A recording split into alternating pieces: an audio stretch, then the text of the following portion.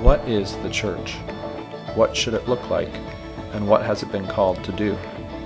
In this series on the foundation and future of Cornerstone, we answer these questions and seek to carve out a biblical path forward for being the church in Southampton Roads.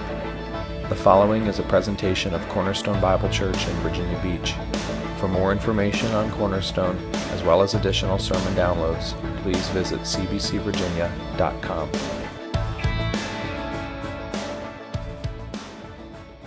Verse 14 writes this, I myself am satisfied about you, my brothers, that you yourselves are full of goodness, filled with all knowledge, and able to instruct one another.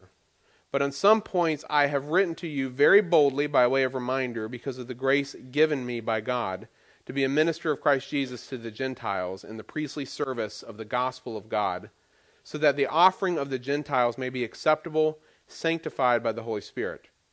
In Christ Jesus, then, I have reason to be proud of my work for God.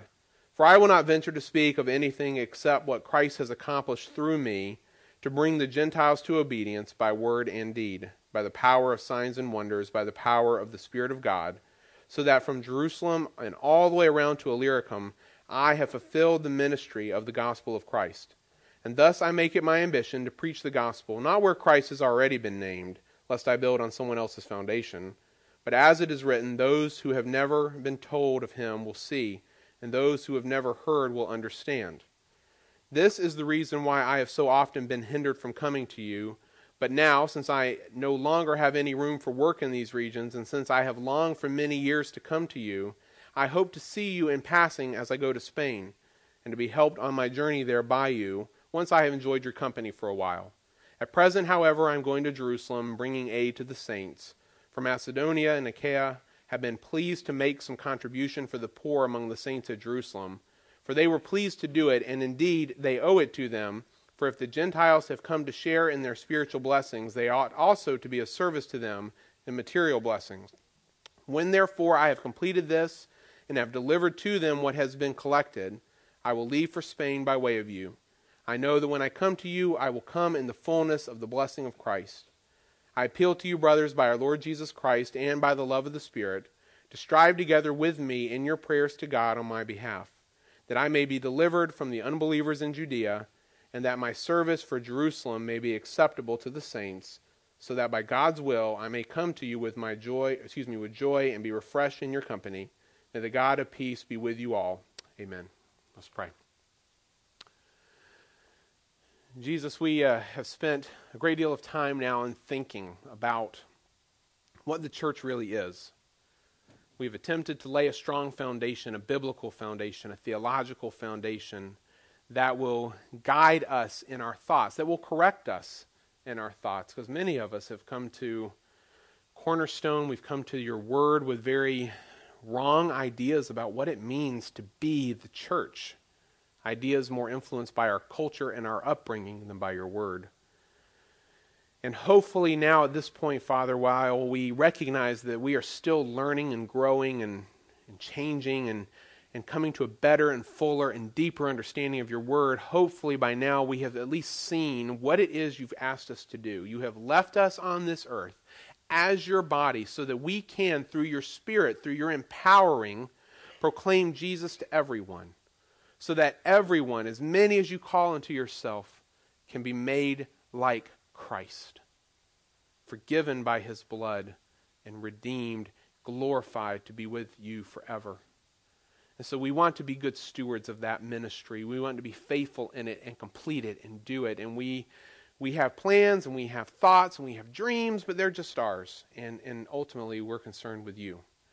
And so as we come today to this message, and as we talk through some very practical components of what all of this has meant for us as we come now to the end of this series, I pray that you will give us hearts that are humble and hearts that are wise, hearts that are sensitive to your Spirit, to your leading, and that are willing to wait on you when the time is right to wait, and willing to work hard when the time is right to work. Help us, Lord, to be faithful with this ministry that you have entrusted to us. We thank you for it, and we thank you for this time. Please bless it in Jesus' name. Amen.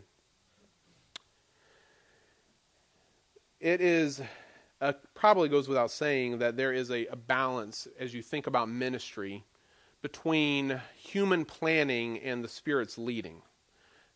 That's probably obvious to every single person in this room, and yet we want to make sure that's very clear that as we've talked about all these things and as we've laid out thoughts and ideas and stuff for the future, we always have to keep certain realities in balance. And that's why I brought you here to Romans chapter 15, because Paul does a very good job of laying that out here. You see in Paul's life and ministry an example of someone who was active in planning for ministry, and someone who also at the same time was very sensitive to the Spirit's leading. And so as you look in this passage, you see a number of things that indicate that Paul very clearly had a plan. For example, he very clearly wanted to reach one specific group of people. Who was that? The Gentiles, okay? So you see it here in verse 16. He says here that he wants to be a minister of Christ Jesus to the Gentiles. And this isn't the only place he says this. He repeats this concept over and over and over again, that he has a target audience. His ministry, as he envisions it, if he was going to put it on a whiteboard and lay it out for you, is built around the concept of reaching this particular people group. So he's got a specific group of people he wants to reach. Second, he focused on a very specific area of the world. He says it here in verse 19. He says, from Jerusalem all the way to Illyricum, he had fully preached Christ. That's basically a crescent from the area of modern-day Israel to modern-day Greece. Okay, if you can imagine that northeastern part of the Mediterranean world, that was his target. He didn't go straight north up into Russia, modern-day Russia. He didn't go east over toward India and those places. He had a specific target area, and he worked that area. The whole book of Acts is basically him working that area, going around, hitting those different regions, trying to proclaim Christ in all those spots, not going to other places where he very well could have gone. And then 3, and this isn't here in Romans 15, but if you're familiar with Paul's ministry, you'll know what this means. When he went into those areas, he didn't just go up to the first village that he found and start preaching Christ, which he certainly could have done, and it would have been good to do. Where did he typically target? He typically went after the big cities, the population centers of those regions. And so there's a reason that he goes to Ephesus. It's because if he can go to Ephesus, and if he can preach Christ there, and if a church can be founded there, and he can leave it to work on its own, that church can then go out into all the little towns, the hundreds of villages, no doubt, that were all around that region, and preach Jesus in all those places. It's not that it would have been a waste of time for Paul to have tried to personally go to every one of those villages and do that. It just wasn't the most efficient use of his time for what he was called to do. And so as you see him going to Corinth, you see him going to Colossae, Ephesus, all these other cities, Philippi, there's reasons that he's choosing these towns. They're strategic places. They are population centers within the regions that they're in. And so in all of these things, you see Paul working a strategy that I think is just a smart one for what he was called to do. But at the same time, as we say all those things, we realize that Paul was clearly led by the Spirit as well in ministry, was he not? I mean, so he's trying to reach the Gentiles. And yet, it's not like he walks into a town and he sees a Jew and he's like, okay, can't talk to you. I got to focus only on the Gentiles because that's what my mission says. No, he talked to everyone, didn't he? Whatever the Lord brought in his path, whoever the Lord brought in his path, that was who he spoke Christ to. And even sometimes he goes into towns, and first place he goes is the synagogue. He goes in and specifically talks to the Jews and is often rejected and leaves and goes and works with the Gentiles in those cases. So he's willing to speak to anyone. He's not so bound to his plan that he can't talk to people not within his target. Not only that, but as you think about his area, you see something in Romans 15 that you don't hear about anywhere else in the New Testament. And that is, now at this point in his ministry, he's kind of like, well, I fully preached Christ in this area. Where do I want to go next? And he chooses where? Spain. I mean, you think about it. For those guys in here or girls who have been in the Mediterranean in the Navy, and you've made that trip from Israel over through Spain and back out into the Atlantic, you probably think, well, it's not that far. But if you're on a mule or foot, that's quite a journey. I'm assuming in this that the Spirit must have been working something in his heart where he's like, you know what? I need to go to Spain. And on my way there, I need to I need to stop in Rome because I've never been to Rome yet either. I want to meet these Christians that I'm writing to, this church that I'm writing to here. And so he's got these plans, and I think the Spirit's working in that. And then I often think of, as he's being led by the Spirit, I realize the fact that his plans were often sidetracked by what? Anyone guess? Prison. I was going to do this with sad face. Okay. He was in prison a lot. And think about this. And be careful how you answer this question. It's kind of a trick question. I'll warn you up front. Was prison, did his time in prison alter his plans in ministry? Yes or no? Now everybody's like, I don't answer. What? Oh, yes and no. You got the right answer, actually. It is yes and no. Because from his human planning perspective, he was planning to go to city A. The only problem was he got put in jail. So his human plan was messed up. It did alter his plan, yes. And yet, what did he do when he got in jail? He's just proclaiming Christ. Because remember, his human plan is not ultimate. The ultimate plan is Colossians 1:28 and 29. I'm going to work with all the energy God gives me. I'm going to proclaim Christ to everyone so I can present everyone perfect in Jesus. And so, oh well, the travel agency will have to give me a refund. I can't go here because now I'm in prison. I'm proclaiming Jesus. It doesn't change what he does. Wherever his location happened to be, he could just roll with the punches because as the Spirit makes these moves for him, he just keeps doing what it is he's been called to do. And so there's a balance as we think about human planning and being led by the Spirit. It is clearly, I think, self-evident, I think, that it is good and right to plan. In ministry, I'm talking about. It is good and right to plan. We do it in every other realm of life. Why wouldn't we do it here? It is good and right to plan, yet always remembering and always keeping in mind that the Spirit is supreme in this. That God's plan is more important than ours. Josh Stonehouse, for those of you who remember him, he had a great saying, and don't ever tell him I quoted him publicly. I will never hear the end of it from him if he knows that I quoted him. Josh had a great quote for this. He said, my plan is always plan B.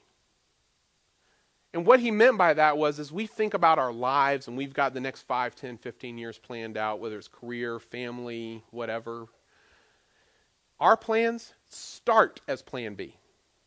That's the beginning point. They're not plan A and we keep a plan B in the back pocket just in case plan A doesn't work out. No. Our plans are always plan B first. Because whose plan is plan A first? Okay, God's plan is plan A first. We always start at plan B, and as we think about all the stuff we've been talking about over the last few weeks here at Cornerstone, I want you to understand it's all plan B. Is that clear? Whatever the Spirit does, He does, and we want to be sensitive to that and follow Him, but we do want to plan. And so what I'm going to be doing today is laying out some practical action items. I'm personally big on this. I hate going to meetings where I don't walk out with some action items or some things like, what's the point of meeting if you don't do anything, right? So Ed's laughing at me back there because he gets irritated to death at me with this sometimes. But what's the point of meeting if you're not going to come up with a plan, some things to do, put some feet to it? We've done all this talking now for weeks. What things can we start to do? And so what I want to do this morning is give you 6 action items for us as a church. But understand something very careful, or very important, I should say, about these 6 things. The 6 action items I'm giving us are a mix of 2 things.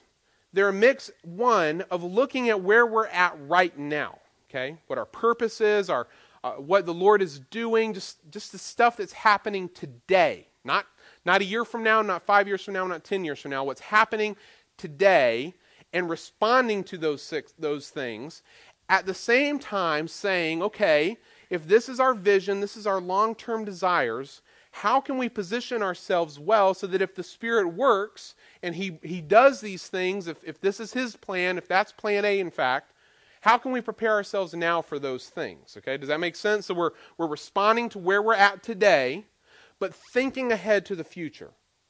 Everybody got it? Here are your 6 action items. Number 1, and these are very, very practical, as you will see. Number 1, we want to hire Jordan full-time. Jordan, wait, Mark, where are you at? It's your moment. Mark's his boss.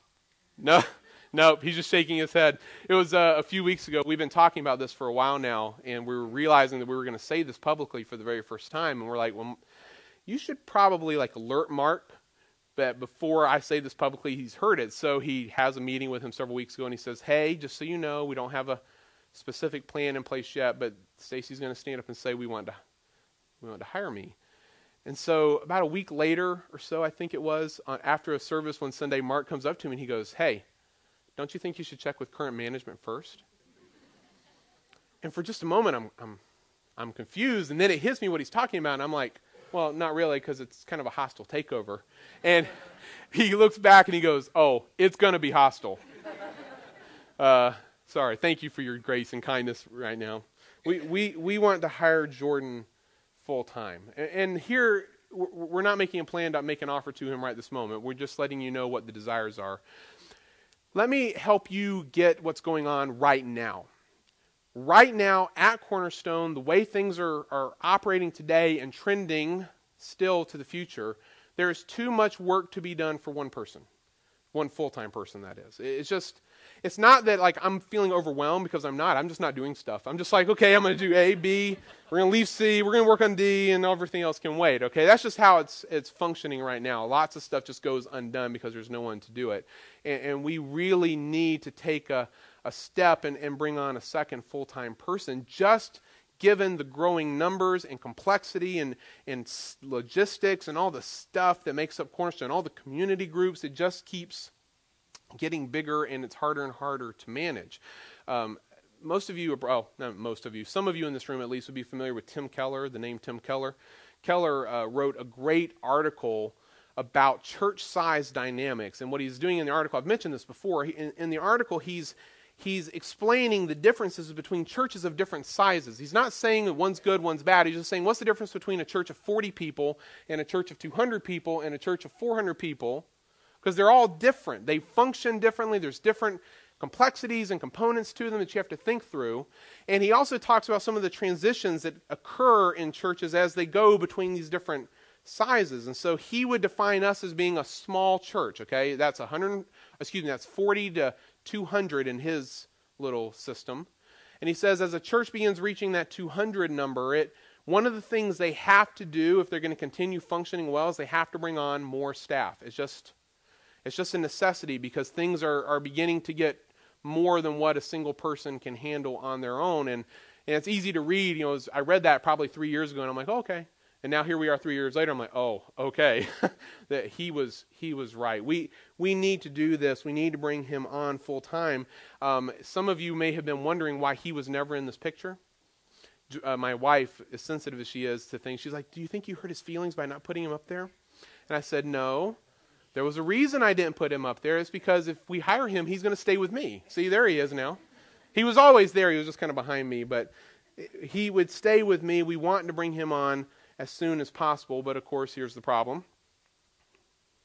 We need some money to do that. And I want to make sure I say something here that hopefully will come across right. We make it a point to not ask for money for ourselves as much as we possibly can. In fact, in the past 5.5 years, to my knowledge, there's only been one time we ever did, and it was for the building, and you guys gave tremendously for that, and we're so thankful for it. I'm asking again for this decision, for this hire to happen. We need to increase our annual budget by about $50,000. Now, I say we need to increase it. Actually, I'll tell you guys a very interesting little fact, because I like facts, and I bore you with my facts every now and then. We just had the best quarter of giving that we have ever had in Cornerstone's history, just regular giving, no special gift, we're talking regular weekly giving. We brought in $70,000 in the first quarter. Now, if that were to continue, then how much money would we have at the end of the year? $280. Our budget was only $230. Look at the difference. That's $50,000 right there. If our giving stayed exactly where it is right now, and no one gave an extra penny more, but you we could hire Jordan tomorrow. I could tell him, say, call Mark, put in your 2-week notice, all right? We could do it. But we don't know that that's going to happen, and we don't.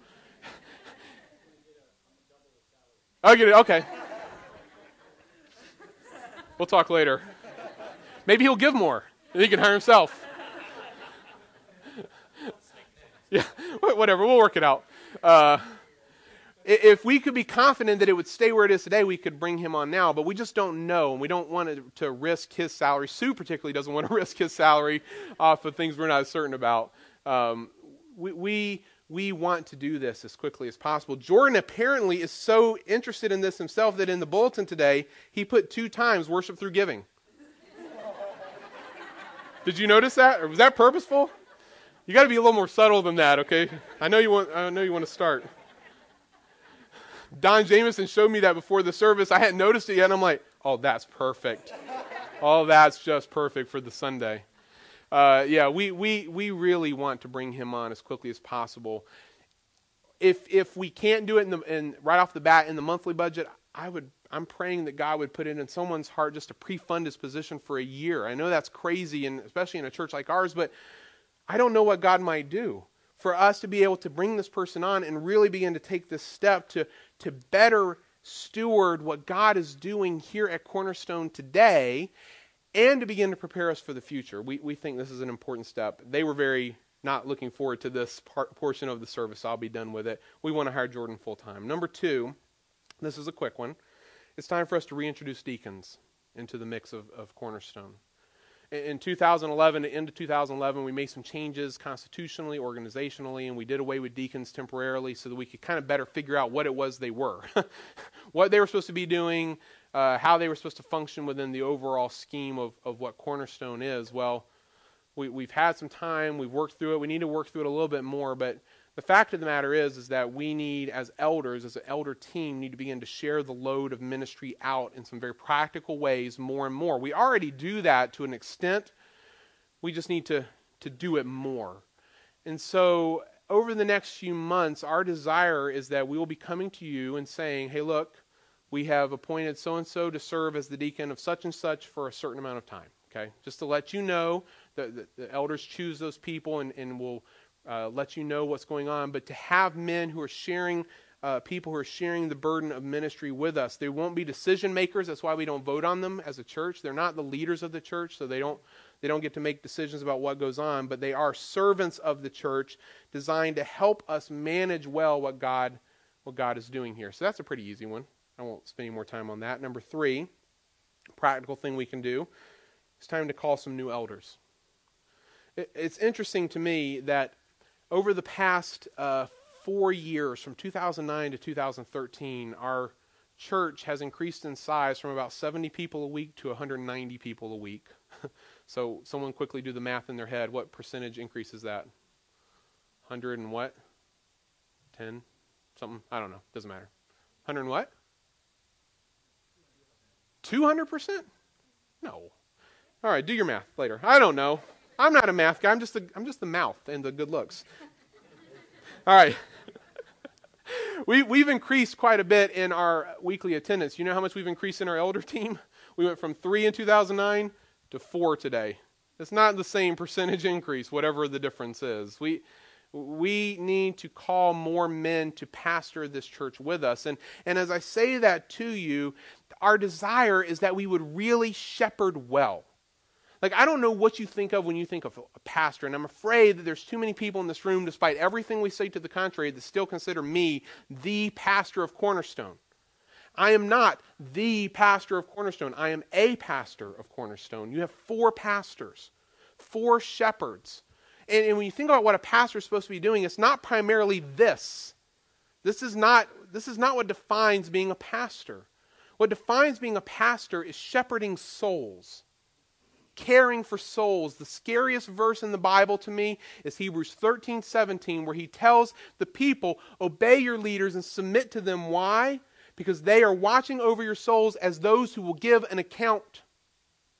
And so someday, Ed and myself and Chris and Jordan, we're going to stand before Jesus and he's going to say, what about so-and-so? How do we give an account for all these people? Most of you, I'd only see you on Sunday morning for an hour, and I might have like a quick word with you in the hallway. I don't know what's really happening in your life. But I know what's happening in some of your lives because we're together. And Ed knows what's happening in some of your lives. And Chris knows what's happening. Jordan knows what's happening in some of your lives. And as a team, we shepherd, we care for, we pastor this body. Well, even with the four of us, it's not enough. We can't shepherd every soul, and as the church keeps growing, it becomes worse and worse. We lose more people in the sense of letting them slip through the cracks and not really being in their life, not really knowing what's going on.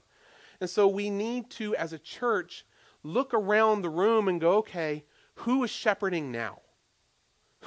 In whom do we see the qualifications and heart of pastoring, of people who are pastoring right now? If we really believe that the church grows bottom up, not top down, we're not just like, okay, well, you look like you're very organized and you don't, and you are, and like we're going to like pick randomly from the top. No. We need to look around us and say, what is the Spirit doing? And when we see men who are actively shepherding the people and the lives around them, the families around them, say, God's at work. God's at work. Church, see, God is at work. Let's call this man to the task of shepherding and pastoring this church body. The fact of the matter is we have a number of qualified men already here at Cornerstone, men we've been pouring into now for a couple of years, and we're ready to see those men called to be elders. And so over the next few months, our expectation is that we'll be able to come to you and say, church family, here is so-and-so. We've watched them, we've trained them, we've looked at their lives, we see how they live and minister now. We're just simply recognizing what the Spirit's doing. We want you to recognize it with us and call this man to pastor this church. That's the third item on our list. Number 4, get ready for this one. It's time for us to start thinking about and talking about 2 services. Notice I said it's not time to go to it. That we're throwing this out now just to start a conversation. We're not there just yet. But as we look at what's happening here around us at Cornerstone, the reality of the matter is we need to start talking at least.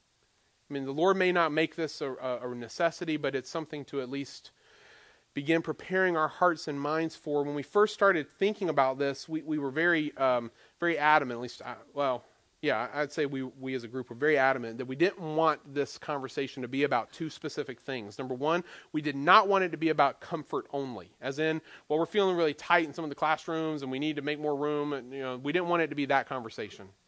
Number 2, we didn't want it to be about convenience, as if we're trying to work around people's schedules to be more palatable to them. So, if you had a late Saturday night and you want to come, let's sleep in on Sunday morning, we'll go to the 11 o'clock, that way we get lots of rest. Or, we want to be home for pregame, so let's go to the 9, That's not what we're looking for, because that's just not our heart. If we were going to pursue this or have this conversation in any way, shape, or form, it needed to be a conversation that was based on the convictions that are the foundation of Cornerstone.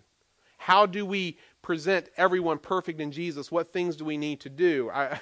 I will say, though, that in the time since we started having that conversation, the comfort one has come up again and again as a little bit more realistically pressing in certain ways. For just a couple of Sundays ago, 3 Sundays ago now, back in that 3 and 4's classroom, the one in the corner, we had 23 3 and 4-year-olds in that room.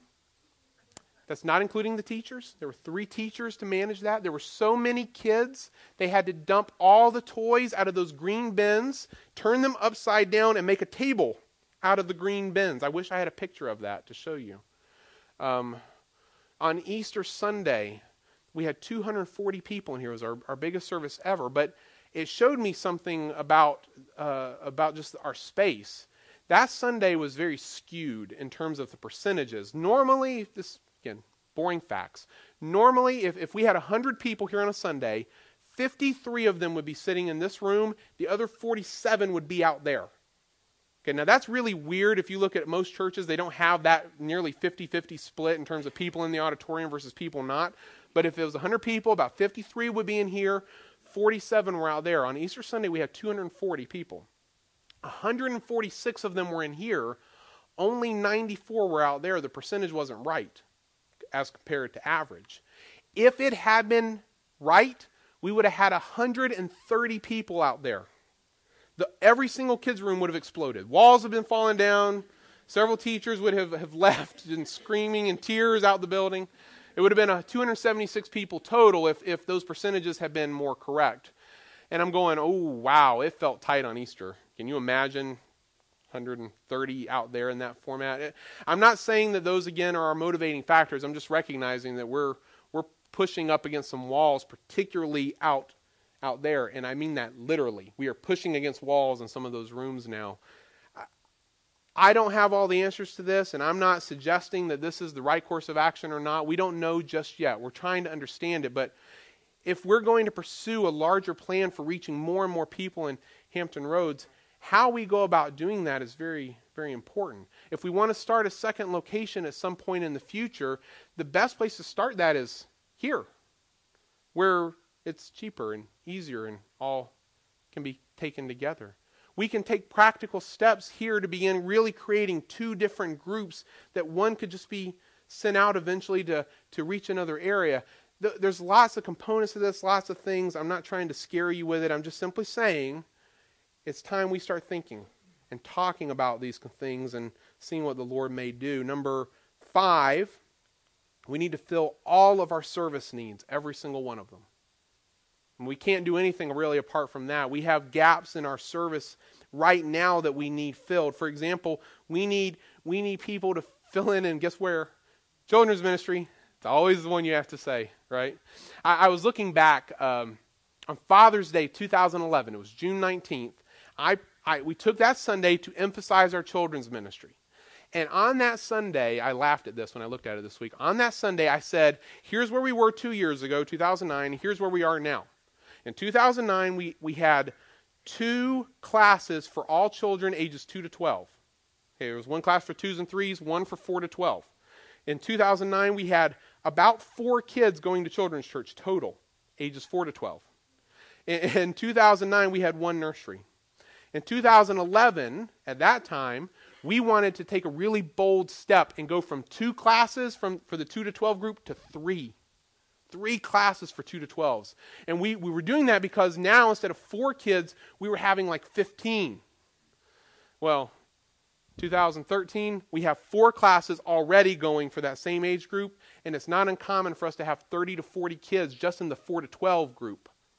I mean, it just continues to expand out there. That's why the building is designed like it is. It's about, they have as much square footage as we do, because this is an area where God has just blessed us with lots and lots of children. And with lots and lots of children comes the need for lots and lots of children's workers. And so we have specific needs right now. And on in the vestibule, I set up a table. Jordan made the sign-up sheets. And we have the specific number of slots we need filled in our children's ministry. Same for nursery, which we treat a little bit separately, even though they go together. We have specific needs in nursery. We have specific needs for ushering. We could use more people in music. We could use people to I like what Ed calls himself. Ed's been helping Al out with the coffee bar. He calls himself Al's Little Bit, B-I-T, barista in training. So we need some more little bits, all right? We need some people out there learning with us. We need people in all these different areas. If we're really going to be able to continue managing what God is doing here, we need everyone involved. And here's what we don't want. We don't want the people who are already helping in 3 and 4 things to sign up again. We want the people who are helping in 0 things or 1 thing to sign up and spread this out so that we together as a group can manage it. And then number 6, and I'm kind of going quickly now, I apologize. We need to retool our community groups a little bit. Emphasize them and retool them a little bit. Now, this is one actually we've already started. We started this about a year ago, really, probably in earnest, making some changes in how we understand them and how they function, and trying to be more intentional and making our community groups genuinely about the communities in which they live. As you think about what church is and isn't, we say it's not about an event. We don't want you just showing up on Sunday. That doesn't just make you a part of the church because you come to this Sunday event. Well, in a similar way, just because you show up at a Wednesday night event doesn't make you a part of a community group either. We want you to really be a part of the family. The family, the community that represents Jesus as part of Cornerstone all around this area. Our community groups are they're the FOBs of ministry. They're the forward operating bases of ministry. They're the ones that are out there in the places where we all live proclaiming Jesus. And the purpose of our community groups is no different than the purpose of our church as a whole. They are there to work with all of the energy that God gives them to proclaim Christ to everyone so that we can present everyone perfect in Jesus. So that's happening in Red Mill. That needs to be happening up in Great Neck, the oceanfront area. It needs to be happening over on Salem Road, Lynn Haven area, out in Chesapeake, and all the places where our community groups are functioning. We need to be living life with this purpose in mind.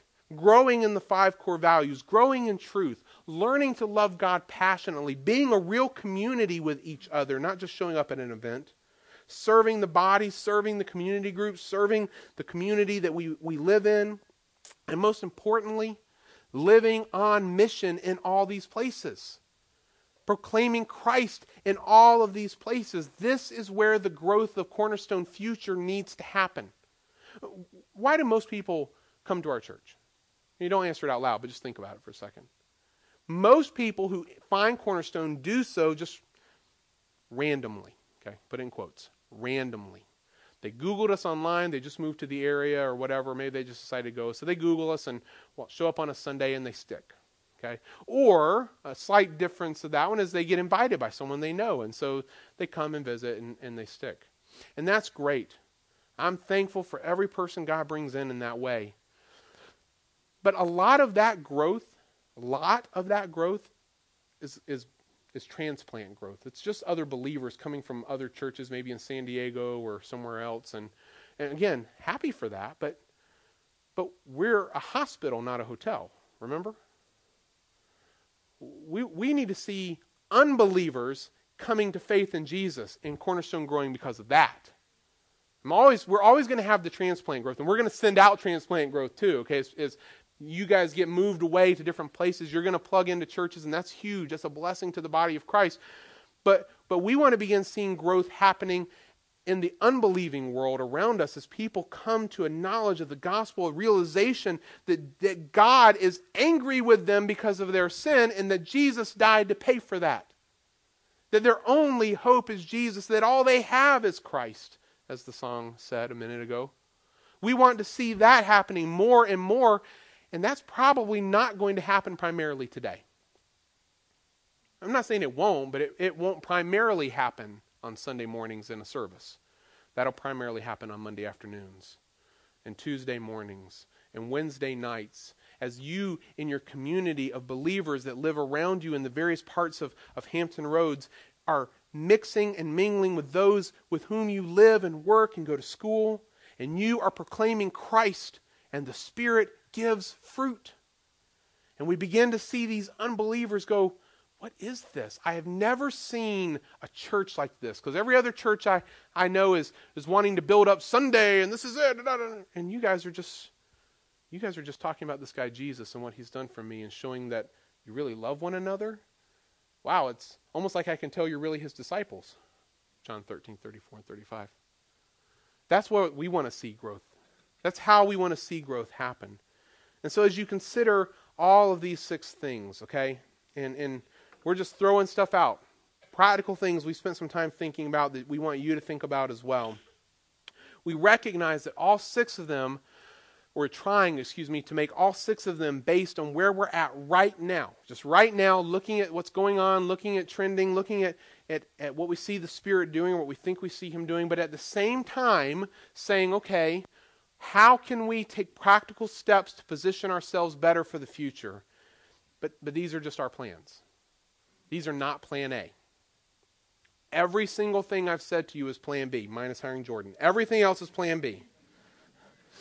And as your pastors, as your leaders, what we are trying to do is as humbly as we can and as wisely as we can take practical steps for the long-term health and growth of Cornerstone. We want to steward what God is doing here well. And I'm not saying we've done that well, we're doing it well. I'm just saying that that's what we're trying to do the best we can, what we're trying to keep all the stuff, in balance between our plans and the Spirit's work. What can you do today? I'm going to give you 4 things and we're done. Number 1, and this is not a trite comment, we desperately, desperately, desperately need to pray. It's interesting to me that You cannot look back in church history and find one single great work of God that wasn't bathed in prayer. You look at any revival, any church that was really used by the Lord, every single one of those events, churches, groups, movements, whatever it was, bathed in prayer. We need to pray. You need to pray for us. I was so encouraged this week by something I heard. One of the community groups was having a conversation about all this stuff, okay? And they were talking about it, and it sounded like it was a great conversation. People asking questions and going back and forth, and it was like for the first time, some people were going, wow, there's a lot more that goes on behind the scenes of Cornerstone than what we see on Sunday. It's easy to just show up and be like, oh, this is Cornerstone, and be happy. No, we need to be thinking big and dreaming big and recognizing that the mission God has given us is big. And some of you, I think maybe for the first time, and I'm really excited about this, are starting to understand that and see that. Praise the Lord. And this conversation that they were having in the community group was kind of built around that, like, wow, there's all this stuff, and I had never considered this and that. And one person said, boy, we really need to pray for the elders. And I was like, thank you. Oh, thank you. That encouraged me. And I'm begging you, please pray for us. Pray for each other. Pray for us as a church that God will use us. I'd love to see the Lord call many people to himself through Cornerstone. That has to start with prayer. Number 2, we have to work with all the energy he gives us. So we can't just say all this stuff and then walk out and then come back next week and we'll do something, whatever, and we go on with normal life. We recognize we can't just go do all the things that need to happen today. It's just we're not there. We can't. Some of these things are things we need to be thinking about and planning for the future and looking ahead, but to the extent of the things we can do now, we need to do them. So you need to grow in truth today. You need to be serving and being in community today. You need to be living on mission today. This isn't for 6 months down the road or a year down the road when we unleash some great program, because that program is never coming. This is our ministry as believers in Jesus. We need to work. Number 3, we need to dream. And I don't mean that in a mystical, Dr. Phyllis kind of way. I think some of you for the very first time have been confronted with the realities that there's a lot more to this. Church is a lot more than Sunday. It's a lot more than Sunday. Some of you get that, but some of you just haven't yet. What do you see for Cornerstone 10 years from now? What would you love to stand before Jesus in the last day and say, Jesus, you put me in this body. You put me around these people. Here's the fruit. What do you want to offer him? Have you ever dreamed in that way? Envisioned that? We need to dream about these things and work toward them as much as we can, recognizing the Spirit has to empower, enable it. And then number 4, we proclaim. We proclaim Christ because all we have is him. That's all we have. We are not here trying to promote the name of Cornerstone. I don't care about Cornerstone in that sense. We're here to proclaim Jesus. And as we do that, we genuinely believe that God will take that message and he will change hearts and lives and he will draw many people to himself. We live in a mission field. Your neighbors are a mission field. Your co-workers are a mission field. They will die and go to hell if we don't proclaim. We are his body, folks.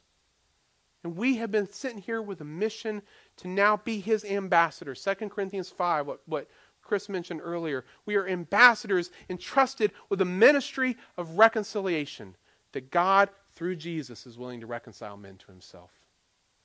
We don't want to stand before him one day and say, well, we kept the status quo. And it was very comfortable and we really liked life. We were very happy. No. We want to be risk takers. People promoting truth, preaching Christ above all else. And so that together, by God's grace, he can use us and we can be good stewards and give back to him what is his. We end by echoing the sentiment that I presented last week, 2 Chronicles chapter 20. We don't know what to do. Very comforting words. We don't know what to do, but our eyes are on him.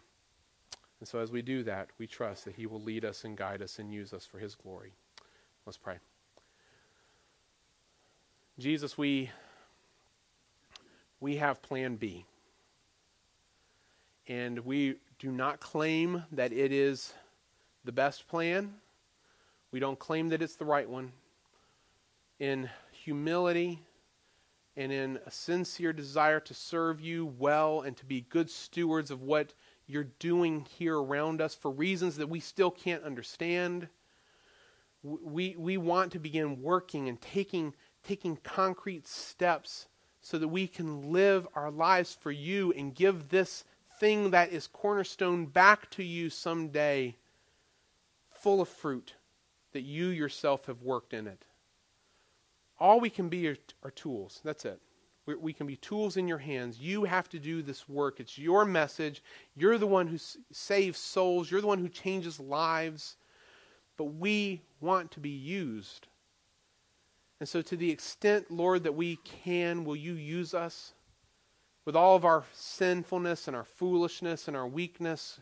Will you use us? Will you bring glory to your name, not ours? Will you spread the name of Jesus throughout Hampton Roads, not the name of Cornerstone?